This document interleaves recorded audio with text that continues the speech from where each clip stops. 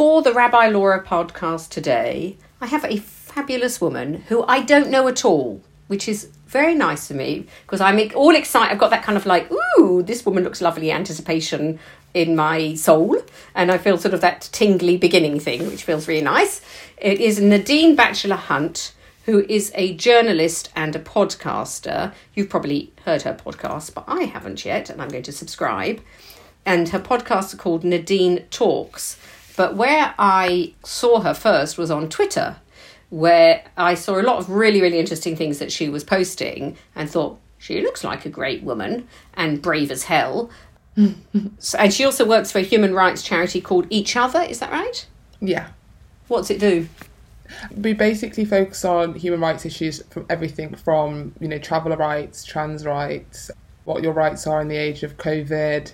And we had a Black Lives Matter takeover last month, and each week had a guest editor, and we looked at things like racism in the media, racism in the charity sector, racism in education. So we looked at lots of different things across the month, but to do with BLM. And then this week I'm looking at refugees and homelessness and maternity, like women who aren't being able to have their partners present with them at scans or at births and stuff.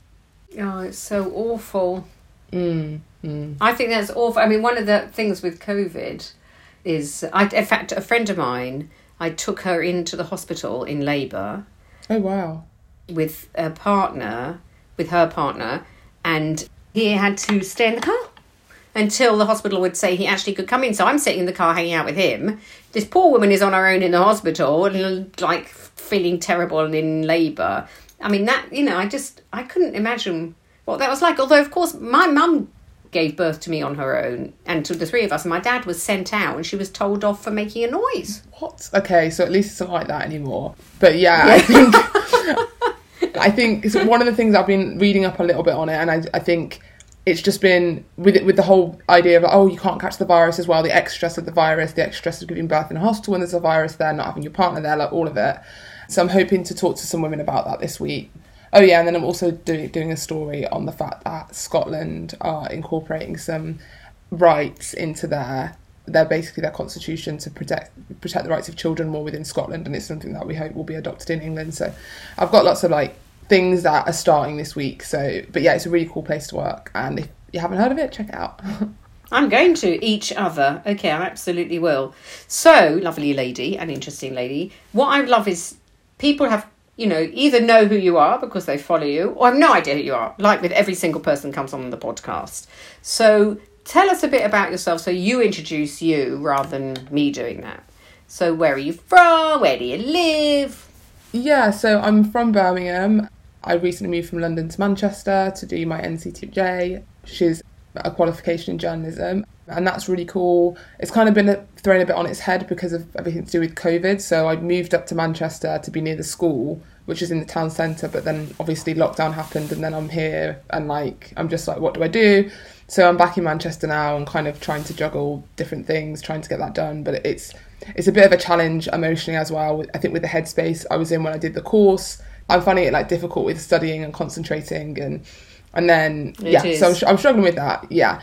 And then, so then I do freelance stuff. So I've written for lots of places. I'm having to post The Guardian, GQ, Enemy, Glamour Mag, lots of different places. And I really enjoy doing my freelance stuff. I'm on TV now and again, and on the radio now and again. So what do when you broadcast, what are people asking you? What's it about? So I think the last few times I was on the radio it was on Scottish radio, and I was talking about, Jessica Krug, the woman that pretended to be black in America. Yes. So we were just talking a bit about why she did that. Actually, other people might not know. So go back. So let's assume that someone's listening to this podcast and actually they haven't heard of her. So I'm going to say, no, I don't know who she is. Tell me who she is. Jessica Krug is a white woman who lived as a black woman, from the sounds of it, for decades. Not only did she lived as a black Latina woman, and not only did she do that, she also became a professor of black studies while she was at George Washington University in the US. And she wrote this really bizarre blog post where she basically talks about how she's been living a lie and how she's ashamed and how there's no way to say sorry for what she's done. And it's very, very bizarre. And yeah, so that I was on the radio talking about that. So why did she do this? So she's a white woman who pretended to live as a black woman, but I mean, I don't want to sound like a complete idiot here, but surely it showed. Well, so she said that she said she was kind of. The problem is that she said she was ethnically ambiguous, but she, with hindsight, wow, she didn't. Yeah, before. But it's a bit like Rachel Dolezal or whatever. Like, she kind of said she was black, and people kind of went with it, and from the sounds of things, it got out of hand. And yeah, and I don't know why she did it. A lot of people think she did it because it meant that she could apply for schemes. Also, some people just fetishize being black. There's some people that almost want to feel like they're experiencing anti-black racism and have some weird kind of fetish. No one really knows, but the difference between her and I guess Rachel Dolezal or Dolezal or whatever her name, the other one that did it, is that she said it was wrong, whereas, you know, Rachel Dolezal wouldn't admit that it was wrong, but Jessica Krug has said, you know, it's wrong. So yeah, so I spoke about that. And she got to be a professor of African studies. Yeah, a professor of black studies. It's literally not. It's just. My brain is too small for this conversation. It's beyond the rounds of comprehension. And not only that, like, people have been saying her work's good. Like, this is the thing. It's not like her work is bad. Like, the work that she's produced is actually objectively good. It's just a very weird situation. And I think she changed her name a few times as well over the period of it. And she said she was... Technically, she claimed that she was Afro-Latina. So, yeah, very strange. It's extremely... So, when you were asked by Scottish Radio? BBC Drive Time Scotland, I think. And what did they ask you? They just said, why did she do this? And I was like, I don't know. Yeah, why? Nadine, you tell me why she did it. I was just because obviously you're going to know, as a woman who lives in Manchester. So I said, I don't know. I kind of gave some of the reasons, like maybe because she could make money out of it, maybe, I don't know. And they said, you know, how do you feel? Because also Jessica's Jewish, which added like another, because there's been a lot of discussion about.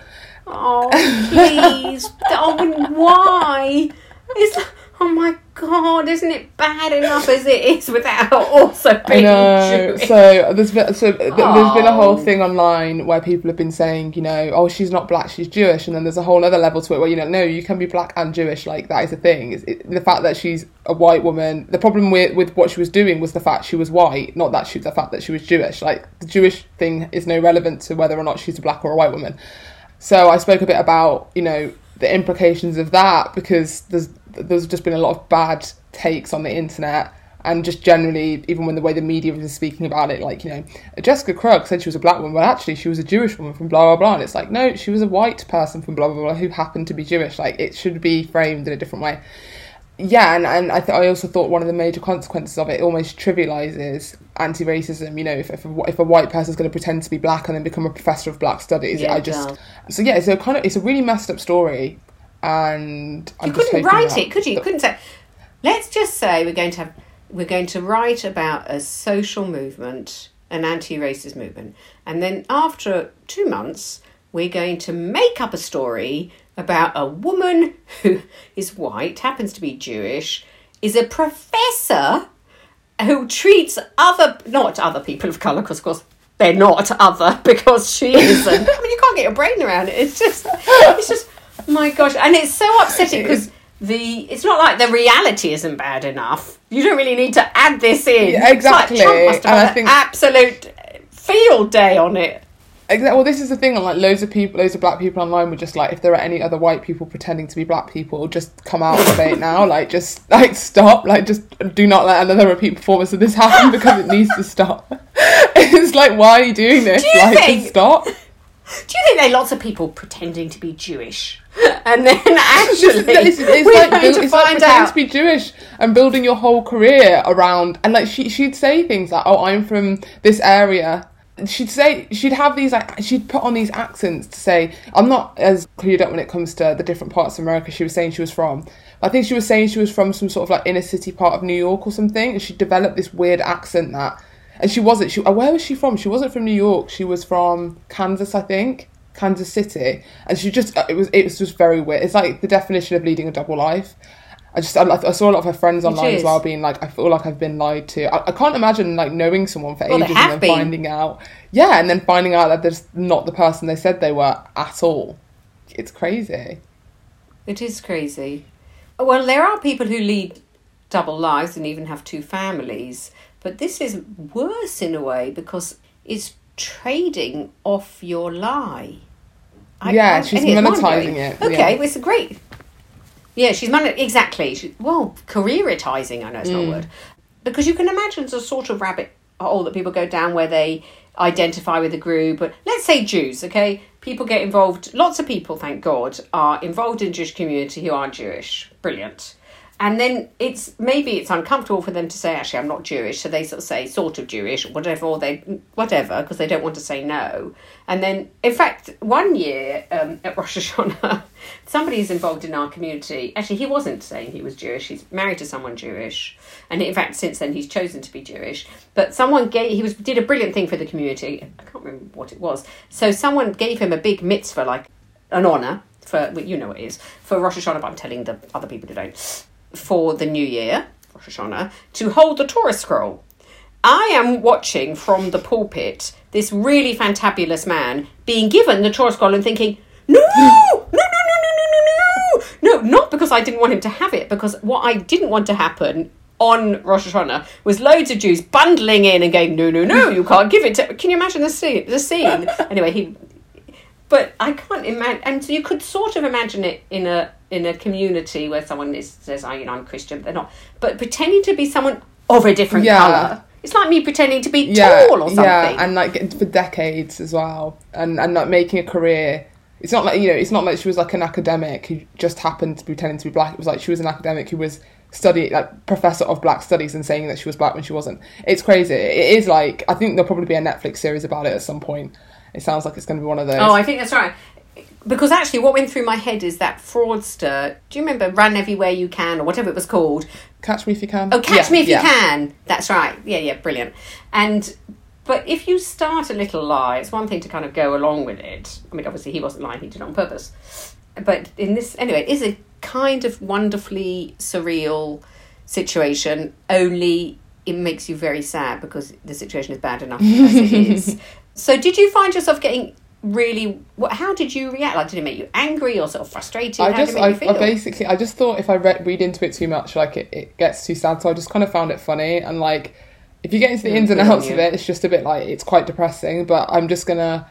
I think one of the things the black community is quite good at when stuff like this happens is just finding the funny side of it. And like some like videos are circulating of her pretending to be black on video, and everyone's like, how in the hell did anyone believe this woman was a black woman? Like, she doesn't... It's, like, comical with hindsight, so I think... that, like, and a lot of black people have been quite humble about it as well. They've been like, her work is good, she didn't need to pretend to be black to do it. So, I don't know, I feel like black people in general have been quite... like, this is a ridiculous thing that's happened. We're not actually surprised. It's just annoying that it's happened again, and can't this just stop? At least she said it was wrong. Like, Rachel Dolezal has not said that it was wrong. She still thinks she's a black woman, so... It is strange. So actually, what I realised is that people might not know, because of course I've got you on video as well as the audio, that you're also a person of colour. Mm-hmm. In fact, you've had a hell of a year. Yeah. Because you've had Black Lives Matter and the last few years with anti-Semitism in the Labour Party, in the leadership. So I just wanted to tell people that so that, because they don't know, because it's a podcast. But what I'd love to know with the Jewish hat on is, kind of tell us about your Jewish journey.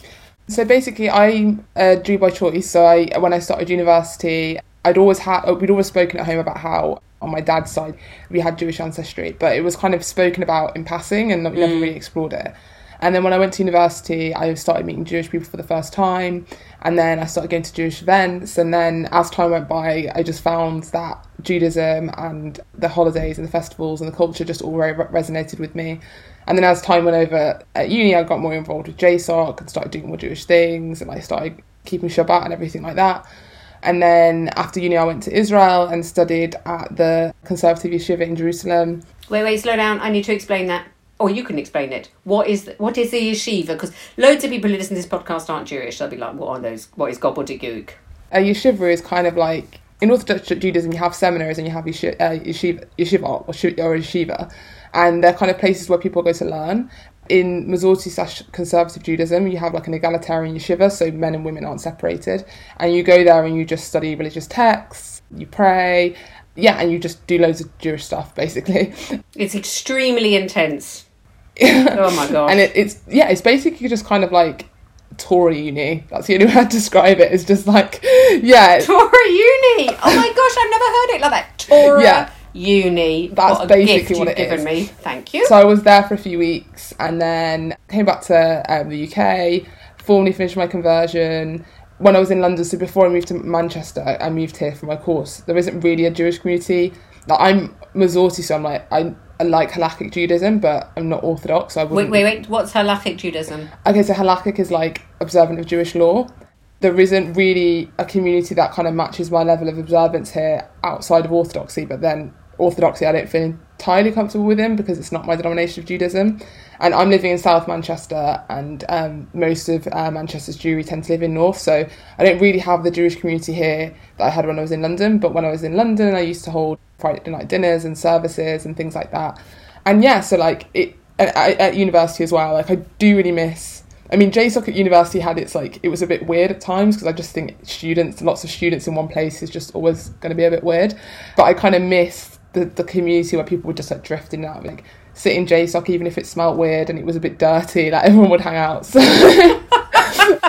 that's so fair. I think Cambridge JSOC was known for just being a bit grim and run down, but oh, it was awful. I was involved in the Cambridge JSOC. They're renewing it, by the way, the building. Cambridge JSOC is very, very, I'm saying this on a podcast, manky. Yeah. But there's a very, very nice Reform community. Well, I'm actually the sponsoring rabbi for that community, but the Thompson's Lane. Yeah, that's the JSOC, yeah. Yes, I was also... What did you study? I did classics, and then I switched to classics and education, so yeah. Right. Yeah, so I kind of miss it in a weird way. I miss JSOC in a kind of nostalgic way. I miss the people. The building was a bit weird and smells really weird. It needs renovating and it needs more than one story. It's like a big bungalow. It's weird. I think it needs more than one story in a religious pluralistic way as well. Yeah, it does. I mean, we had a battle. We had a battle because the JSOC is technically an Orthodox synagogue. You probably know this. So it's technically an Orthodox synagogue. And then we basically turned that space into a place where you have Friday night dinners. So like... there'd always be a rush after the Orthodox people had their Kabbalah Shabbat Friday night service to push the mechitza and everything back and reorganise the chairs and set out tables. The people that wanted to daven but weren't Orthodox and wanted an egalitarian service would pray. Always... Pray, daven is pray. Yeah, wanted to pray, but wanted an egalitarian service. We'd normally hold those services in someone's room. So when I was at uni, my friend Gabriel often held them in his room, but we started towards the end pushing to have them in... like there's one large room which is where you have Friday night dinner, and there's a tiny room at the back, and we were like all trying to cram into there, but then there was politics about whether you'd be able to hear the women singing from that room, and it was a whole thing. So basically the moral of the story is that that it needs a bigger JSOC. Like it was not big enough, and like Cambridge has a big Jewish population, which is great, but it means that we need a proper community centre that can not accommodate everyone and doesn't push people out that aren't Orthodox, because it does have a sense that, you know, if you're not Orthodox, you can't daven here, and that's just not really great. It's not great. You can't pray here. So you said something sort of by the way, which is actually a very important thing. You said because they wouldn't want people to hear women's voices praying. So there's an important and I think really unpleasant concept in Orthodoxy, which is that women's voices in prayer or singing can be sort of sexual or sexually lewd. So you're not allowed to hear them. Which I think, obviously, as a woman rabbi, I think that's just terrible. And it's just a terrible way of silencing women. So I just wanted to explain what you said so that people understood. Do you ever get bored or annoyed with people saying, oh, tell me your Jewish journey and you're a Jew of colour, what does that mean and all that business? I think less so... I think it depends on who I'm talking to. I think if I'm talking... So, for example, talking to you're a rabbi, I don't... feel like you're going to be like, oh, so give me, you know, like the exact, like blow by blow, like you just kind of accept that this is the journey. Annoying. Do you know what I mean? But when someone wants to know, like delve into right deep down onto like every single motivate, and it's just like some of this is quite personal. So I think it depends on who I'm talking to. If I meet people that are very unaware of Judaism or very like just not that emotionally aware, they suddenly start digging and want to know lots and lots about why you decided what you did. And then there's other people that just kind of are more intrigued at the general process, but kind of know that the reasons are quite personal.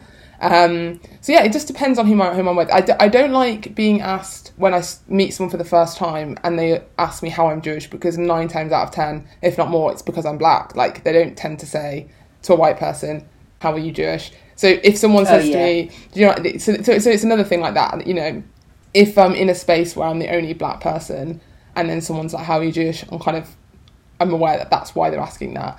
And then the flip side is also true. Like, I don't like when people assume that I'm not Jewish. I mean, I was in a wedding in Israel in December with my ex-boyfriend, and we were there and it was lovely, and his friend's absolutely lovely. But there were some people who were also lovely but just hadn't met me before. And just because of the lack of diversity within British Jewry, it was just assumed that I wasn't Jewish. And people were like, is this your first time in Israel? And I was like, no, I've been here. I studied at Yeshiva in Jerusalem here, actually. Thank you very much. So it was very much just like, it's a weird space to navigate.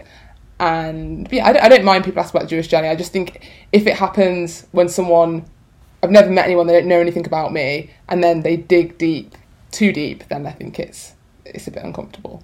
Well, I would say it seems to me that it might not be because it's personal, but when people ask the questions, you know, do you keep Shabbat like this? Do you eat this? Do you eat that? It's actually judgmental. It feels like they're trying to catch you out. So let's see, on a scale of 1 to 10, how Jewish are you? And that feels not just personal, because I bet people don't ask about, you know, what happens when you pray in your relationship to the divine or something. They're asking, I think, to go into the details. And of course, what's funny is there's a great expression in Hebrew, which is, you know, I'm going to explain, I know you know this, but I'm explaining it in case someone doesn't. So Jews wear fringes, like in prayer shawls. People might have seen a big prayer shawl, and they have these fringes coming down, mostly men. Sometimes you'll see men, very rarely women, with fringes. They're called tzitziot, that if they're walking, come out of you can see them sort of by their trousers, and they are tied in the number of knots of the commandment, 613. So that's not for your information, it's for everybody else's. So there's a great expression in Hebrew, which is to check someone in their tzitziot, in their fringes. It's like, because when you're meant to check your fringes to make sure that the knots are tied properly. So you do go around, like in synagogue, when I wear a talit, a prayer shawl, I always tie them and make sure that they're okay. But what they're doing is checking in your fringes. It's sort of, excuse the pun, it's infringement. You know, it's like, so they're not just it's not just personal, it's like, and I'm really, how Jewish are you? And that's yucky. That's it links me into a bit on, because we were saying we were going to talk about trolls, and it links me a bit into what makes a person Jewish, because online, like, I get a lot of, how are you Jewish? Like, what makes you Jewish? Your politics mean that you can't be properly Jewish if you believe one thing or you vote a certain way and things like that. And I think that one of the another aspects that have been added to on who is Jewish, increasingly, I think in the 21st century, particularly around now, is a person's Jewishness will be judged by how they vote by certain people. And I feel yes, that's a good point. I feel like on all sides, like, for some people, if you vote a certain way, then you're not truly Jewish. For some people, if you vote a certain way, you're not truly Jewish. There's this whole thing that's developing around a person's politics are a testament to how Jewish they are. And, like, as you say, you know, you'll meet people that are like, do you keep Shabbat? And almost trying to, like, test you, like a Jew test, to see how observant you are, as if that shows how Jewish you are. But I also feel like there's this trend growing at the moment where if you don't have a certain type of politics or you don't say a certain thing, then people don't accept you as Jewish. And I think that's... It's interesting. It's like our own Jews' own version of cancel culture. If you vote Labour, and you and I are both Labour voters, and Labour Party, I don't know if you're a party member, but I'm a party member, but we're Labour people.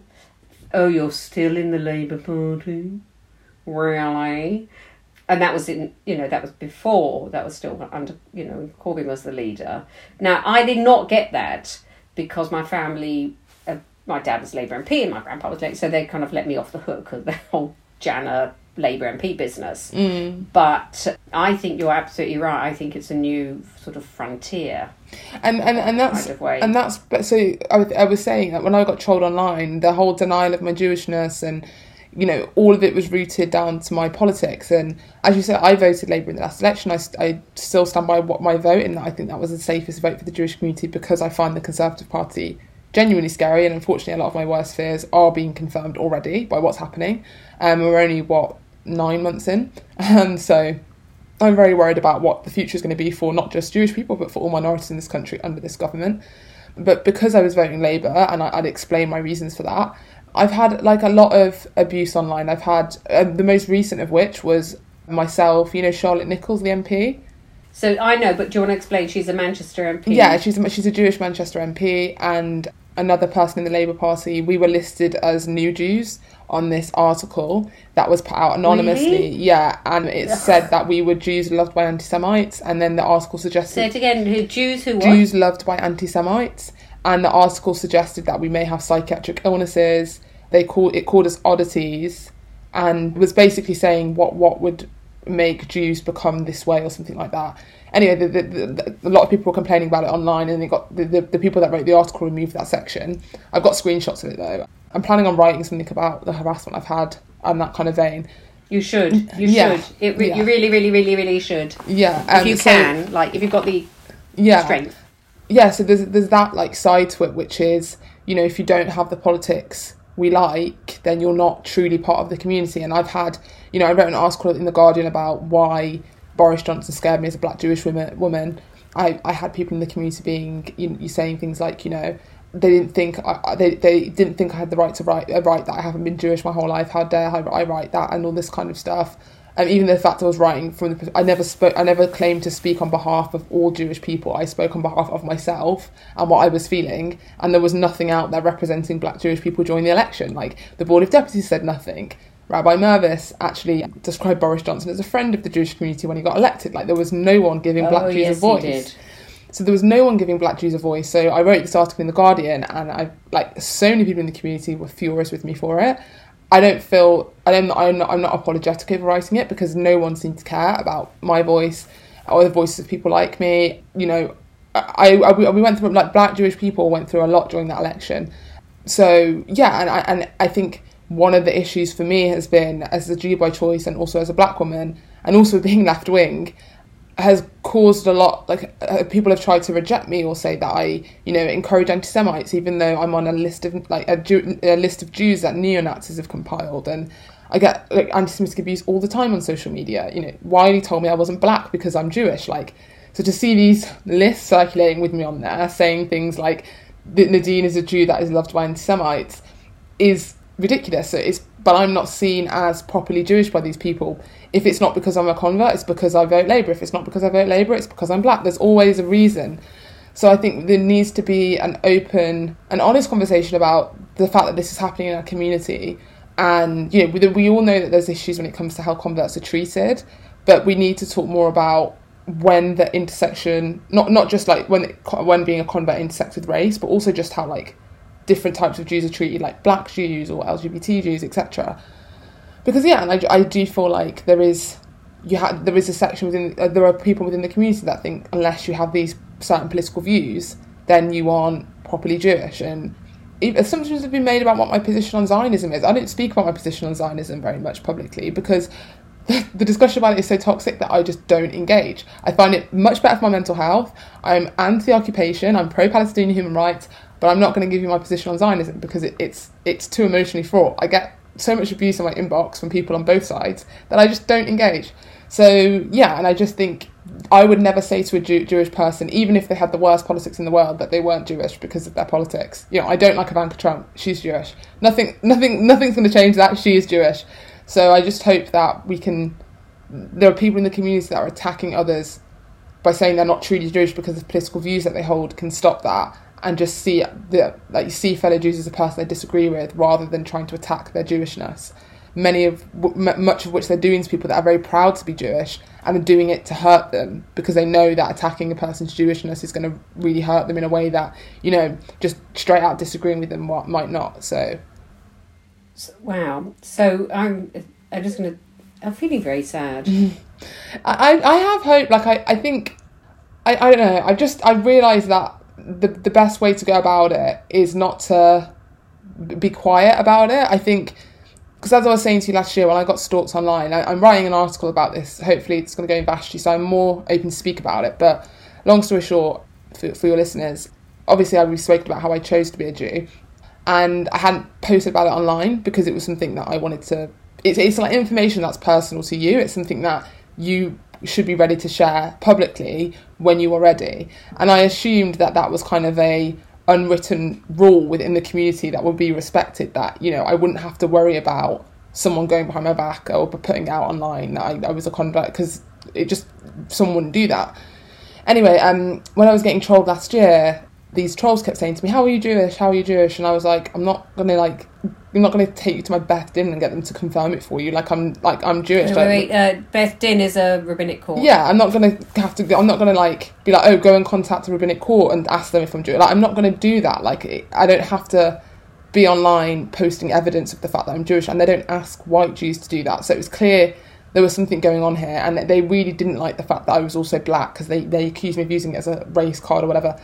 Anyway, as time went on, these trolls were like making fake accounts and pretending to be Jamaican Jews to try and, because I was blocking a lot of these trolls, and these trolls were pretending to be Jamaican Jews online, saying, oh, she's blocking us as well, she doesn't care about Jews, all just lots of like gaslighting and mind games.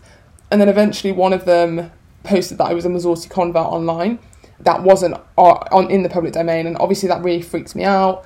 I ended up having to call the police, and I met the police with my rabbi, and something similar happened to Charlotte Nichols, who's an MP, who was told by the police that actually that stuff is it's a hate crime, because you're shaming someone for their religious beliefs and you're doing it in like a really nasty way. So yeah, so that, and going through all of that just made me realise that there's this toxic culture that needs to be addressed. You know, you can't treat, I'm pretty sure some of the people doing it were outside of the Jewish community. Some of them who are part of this group that think they're allies but aren't, also could be neo-Nazis, because they've spoken on their forums about pretending to be Jews on different sides of the political debate to attack each other. But there were also people from within the community, because some of the knowledge that was shared about me would only be known from within the Jewish community.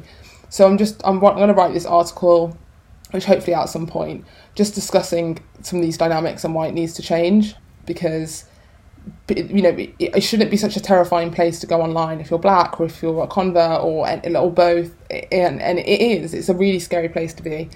And this happens regularly, and, you know, the Board of Deputies are aware of it. I've explained it to the Jewish Chronicle before. You know, it's known, but nothing's being done. So yeah, so I'd hope that we can stop policing how someone's Jewish.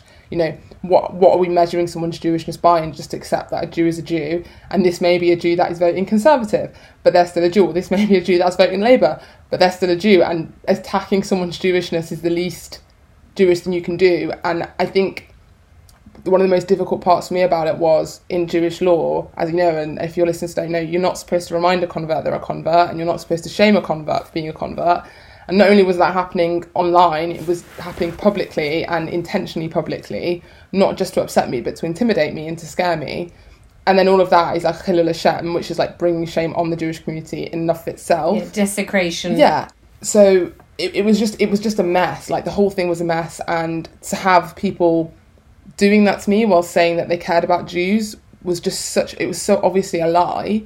It was so obviously nothing to do about protecting Jewish people or Judaism, because if it was, they wouldn't have been conducting themselves in that way. And I just hope that we don't lose ourselves as a community because of politics. Like, you know, I understand politics are a fundamental part of who people are, and I understand that, and I'm passionate about my politics, but I don't need to be denying someone's Jewishness if you disagree with them. The same way that Wiley, for example, who said that I wasn't black because I was Jewish, you don't need to delegitimise my blackness as something as fundamental as that, just because I'm saying that I don't agree with what you're saying. So I'm just hoping, moving forward, we can move away from this tendency to police how Jewish someone is based on how they vote or what their perspective on Israel is or whatever, because it's corrosive to the community, and it's pushing people out, and it makes me fear for my future if I ever have children. You know, if this abuse is continuing to go on and challenged in the community, like, I've been asking myself some serious questions. You know, if people are circulating lists about me being a new Jew online, which is very easy for anti-Semites to get their hands on, details about me and a list of Jewish people in the UK, am I safe in a community like that? And some of it's outwardly cruel. Like, the list that I was on listed David Graeber, who recently died. Now, it was released a few days before he died, but it just demonstrates, like, the level of cruelty, because David Graeber was someone who was very proud of his Jewishness and coloured everything he did. So for him to be on a list of Jews loved by anti-Semites, and then for him to die a few days later. I don't know if they've taken him off it, but it just shows that there's just this very toxic section to the community at the moment that needs to kind of reflect on what they're doing, because it's getting out of hand, and it is going to push people away. Like, you know, I don't want to I don't want to feel like I can't bring children up within the community or have to keep my distance, but at the same time, I don't want them to go through anything like what I've been through. And unless there's some, you know, soul searching and, you know, accountability and the community saying, listen, this is a problem, we need to deal with it, then I'm worried that we won't make progress. Sorry if I'm rambling on that a little bit. You're not rambling, and the strongest way of changing this is to have your voice heard. I just want to say I'm really, really sorry this has happened to you. I've kind of made peace when it happened last year, when it first happened, and, you know, I was just little old me. I only used Twitter mainly to tweet about Game of Thrones at the time. I think it was last summer, and it was before, like, I've got quite a few followers on Twitter now, but then back then I had a few hundred, and I was just kind of doing my own thing. Yeah, and I just stumbled into this troll network. And then from then, around that time is when I started doing journalism. So the second time when it happened, I think it happened quite badly again recently, a few weeks ago, I can't remember. They come and go, these trolls come and go. Oh yeah, they produced a thread saying that I defended Jackie Walker and I hung around with Gilad Atzmon and Joe Stelwell and all this kind of stuff, which was nonsense. And everyone by this point knew it was nonsense, because I'd spent last, like, 2-3 weeks, like, arguing with people over Wiley and being told that I was, like, it was just ridiculous, the idea that I would be an anti-Semite, and that not only that, but they'd accuse me of hanging around with, like, neo-Nazis. Like, it was absurd. So even though it was upsetting and triggering for me, because it was like, oh my God, people are going to believe this. People are like, obviously we don't believe this anymore. But like a year ago, when I had barely any followers on Twitter and I was getting all of this stuff and then I got stalked, it was like, oh my God, like, I'm little old me and I'm just trying to be a journalist, but like, I don't really know anyone. And whereas now I've got a platform, so I could just be like, you know, this is BS. And I know it is. And I had people supporting me. So, but it was still quite triggering for me, because it reminded me of being kind of like a scared newbie journalist sitting in my room being like, why am I getting stalked? I don't deserve this. But yeah, I think they picked a fight with the wrong person this time, because back then I had something like 600 followers and now I've got something like 20,000, and I think they basically picked a fight with the wrong person. Then loads of them ended up blocking me and like saying, oh, we don't mess with her, or we don't want to talk to her, she's a horrible person. And it's like, I think everyone can see you're the horrible person here. But yeah, so I think I've got stronger from it, but I don't just want it to be a personal character building lesson. I want it to be a lesson for the community as a whole, because, you know, this happens not just to converts and not just to black Jews, but to other Jews that may be, you know, non-Zionist, anti-Zionist, even very liberal Zionists, like, you know, people that are critical of occupation, like people like Nat Ahmad. Nat Ahmad is not a Zionist or anti-Zionist organisation. Like, I'm a member of Nat Ahmad. The fact that there are people there that are getting attacked by these trolls. So you need to explain what Nat Ahmad is, which means we stand. Yeah, so Nat Ahmad is a anti-occupation, a Jewish, like, young person's... I don't actually think it's exclusively young people. It's a Jewish activist organisation which is against the occupation of Palestine. So yeah, so the primary goal is to end the occupation, to allow Palestinian people to have their own peoplehood in their own state. And there were people there that were like very anti-Zionist, very Zionist, like there's people all over the shop, but fundamentally the unifying force is, you know, self-determination for Israelis and Palestinians. Like, that is the goal. But because it doesn't, even then, like, I know some people that are part of Nat Ahmad who like are obviously Zionists, but they get accused of not being proper Jews because of their politics on blah blah blah. So I just hope that I think the politics around the elections as well aggravated a lot of these discussions.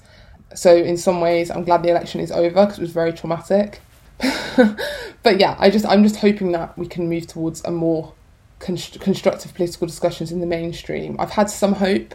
I saw a bit of unity after the Wiley stuff. I was got a bit of reassurance from that, but I hope it's just not all lip service. Yeah, I think actually the Black Lives Matter movement brought out into people's consciousness Jews of colour, which I think was very good, and different voices in different spaces. So listening to you, I'm very sad I'm not in the same room as you, actually. We kind of like be together, give you a hug. It just feels, you feel a long way away. Even though I'm looking at your gorgeous face, I still feel like, a long way away. What's keeping you going despite all this terribleness that you've had. Yeah, I don't know. I think I went through a phase where I wasn't really doing that well, and I wasn't really eating that much. And I think what happened was the stuff with Wiley happened. Do you know what? I think people might not just. I mean, I know and everything, so I got waded in, obviously, as you probably saw. But do you want to just say what he Yeah, did? so Wiley is like a grime artist. He's very, very influential grime artist. He calls himself the godfather of grime because the genre, which is kind of like British rap, he was one of the early kind of forefathers of it, along with like people like Dizzy Rascal. So yeah, and he had some like really well known songs like Rolex Sweep and all that kind of stuff. Anyway, as times went on, he became a bit weird and a bit provocative intentionally for like Twitter attention. He got into some beef with a grime artist, Stormzy, a few months ago, but that was more like a joke. Anyway, so in July, he went on Twitter and just apparently, with hindsight, apparently had an argument with his manager who was Jewish. I don't know, but he went on this massive tirade, just saying things, you know, Jews are, what was it, Jesus, I can't even remember because there was so many of them now. Jews are sneaky, Jews run the world, Jews are responsible for the slave trade. Yeah, cowards, sort of Jewish people cowards, like all of this stuff. And it was constant. It was like days and days and days of just nonsense. Because he was saying things that, you know, Jewish people don't care about black people, then Jewish people just use black people for money and all this kind of stuff. So I, obviously, as someone who was black and Jewish, was like responding to basically everything he was saying, being like, this is rubbish, this is rubbish, this is rubbish. And then eventually he responded being like, well, you're not really black, because I said I was black and Jewish and he was chatting rubbish. And there was just lots and lots of abuse. Similar stuff had happened before, because Black Lives Matter had tweeted a tweet that was a bit problematic about, they were trying to talk about criticising Israel, but it dropped a little bit into an anti-Semitic trope, and I got lots of abuse for that. And what happened with Wiley kind of re-triggered that kind of brand of abuse, which was, I was called lots of things that I won't repeat, but yeah, so I got a lot of abuse. I wrote a lot of articles about what was happening because Wiley's tweets were effectively pitting the black community and the Jewish community against each other, and it was mirroring something that is happening in the United States as well a lot, which is a whole different thing we could talk about with Farrakhan, Nation of Islam, Hotep movement, you know, black people are the original Israelites and all this kind of stuff. But fundamentally, there's divisions growing between black and Jewish communities, and Wiley was kind of tapping into them, and like the fears that BLM are anti-Semitic or whatever, like people, it was easily stirring up concerns that I could see were there, and there wasn't really a person to step in and be like, okay, this is how you navigate this.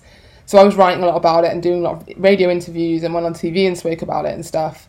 So when all that was happening, that was like emotionally draining. Less so because the kind of abuse I was getting was horrible, but it was more general, so it wasn't very specific. It was like, okay, someone's going to tell me that I'm not black because I'm Jewish. I can kind of like step back from that and think, okay, they're just saying that to all Jews or to all black people, or, you know, seeing it as more like this is a symptom of a larger problem and it could happen to anyone in my position, if that makes sense. Like, basically, I tried to decenter myself from the abuse as a way of coping with it.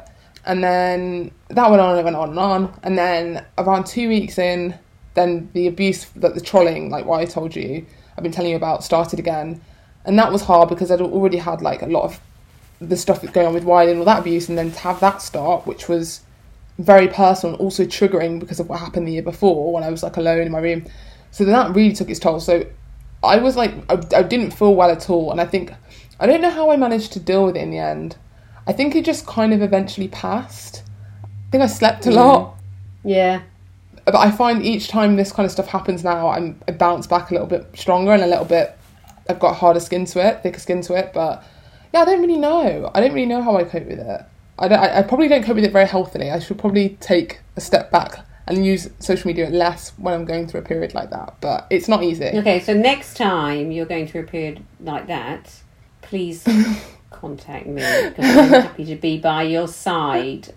Thank you. Okay? Yeah, thank you. I think seriously, I'm serious. Yeah, I think it's important as well. That stuff you must not go through on your own. I'm going to stop in a minute. Yeah. I wanted to say how lovely it is to be with you, and I'm looking forward to like when we can actually be in the same place together for a Shabbat, maybe us. Yeah, but to be so trolled and abused for things that are brilliant is terrible, and I'm sorry. And yes, please write about it, because you're absolutely right. The only way to bring change is to explain what it's like to be at the end of it. And this thing about, policing, Jewish community, I mean, it's so completely off the wall terrible because we're such a teeny, weeny community anyway. Yeah, exactly. And we've got enough to deal with other people having to be so foul to ourselves. The only thing I want to say about the Wiley thing, which I really loved, and you actually mentioned it, was there was kind of a sense of solidarity, and also there was quite a lot of humour. Because what he did was so completely off the scale. My favourite bit was when he tweeted, "Come on, Jews, I'm waiting." And then all these Jews piled in saying, "It reminds me of Kiddush," which is the refreshments after synagogue, where you have to wait for the blessing before you can do your bread. Yeah. So there were all these Jews with these great memes. And from my point of view, apart from, objecting, try and get Twitter to shift their tushes much faster than they did, to kind of shut it down, because there wasn't really any deliberation about whether it was hate speech. So completely terrible. I did enjoy the humour. Yeah, the humour that came out of it was great. Like, the memes kind of, while his Twitter was still up and it hadn't been taken down, at least people were mining it for memes. So that kind of made it, bearable, because people were making it funny. And there was a togetherness feeling. And what the rest of the time you're describing is not. And I'm sorry, and I want to say again, I really want you to contact me so I can be by your side. Thank you, Nadine. And what I also loving about this conversation, and I'm luckier than everybody else because I get to see you on Zoom, because we're also doing Zoom to make sure we're doing it properly and everything, is that I feel like here is this great woman at the beginning. Oh, thank you. And I'm like, watch this woman. Watch her go. Because she will fly. Thank you. That means a lot. That's really kind. No, it's true. So I'm going to say thank you, lovely lady, and I'm looking forward to the future. Thank you. Thanks.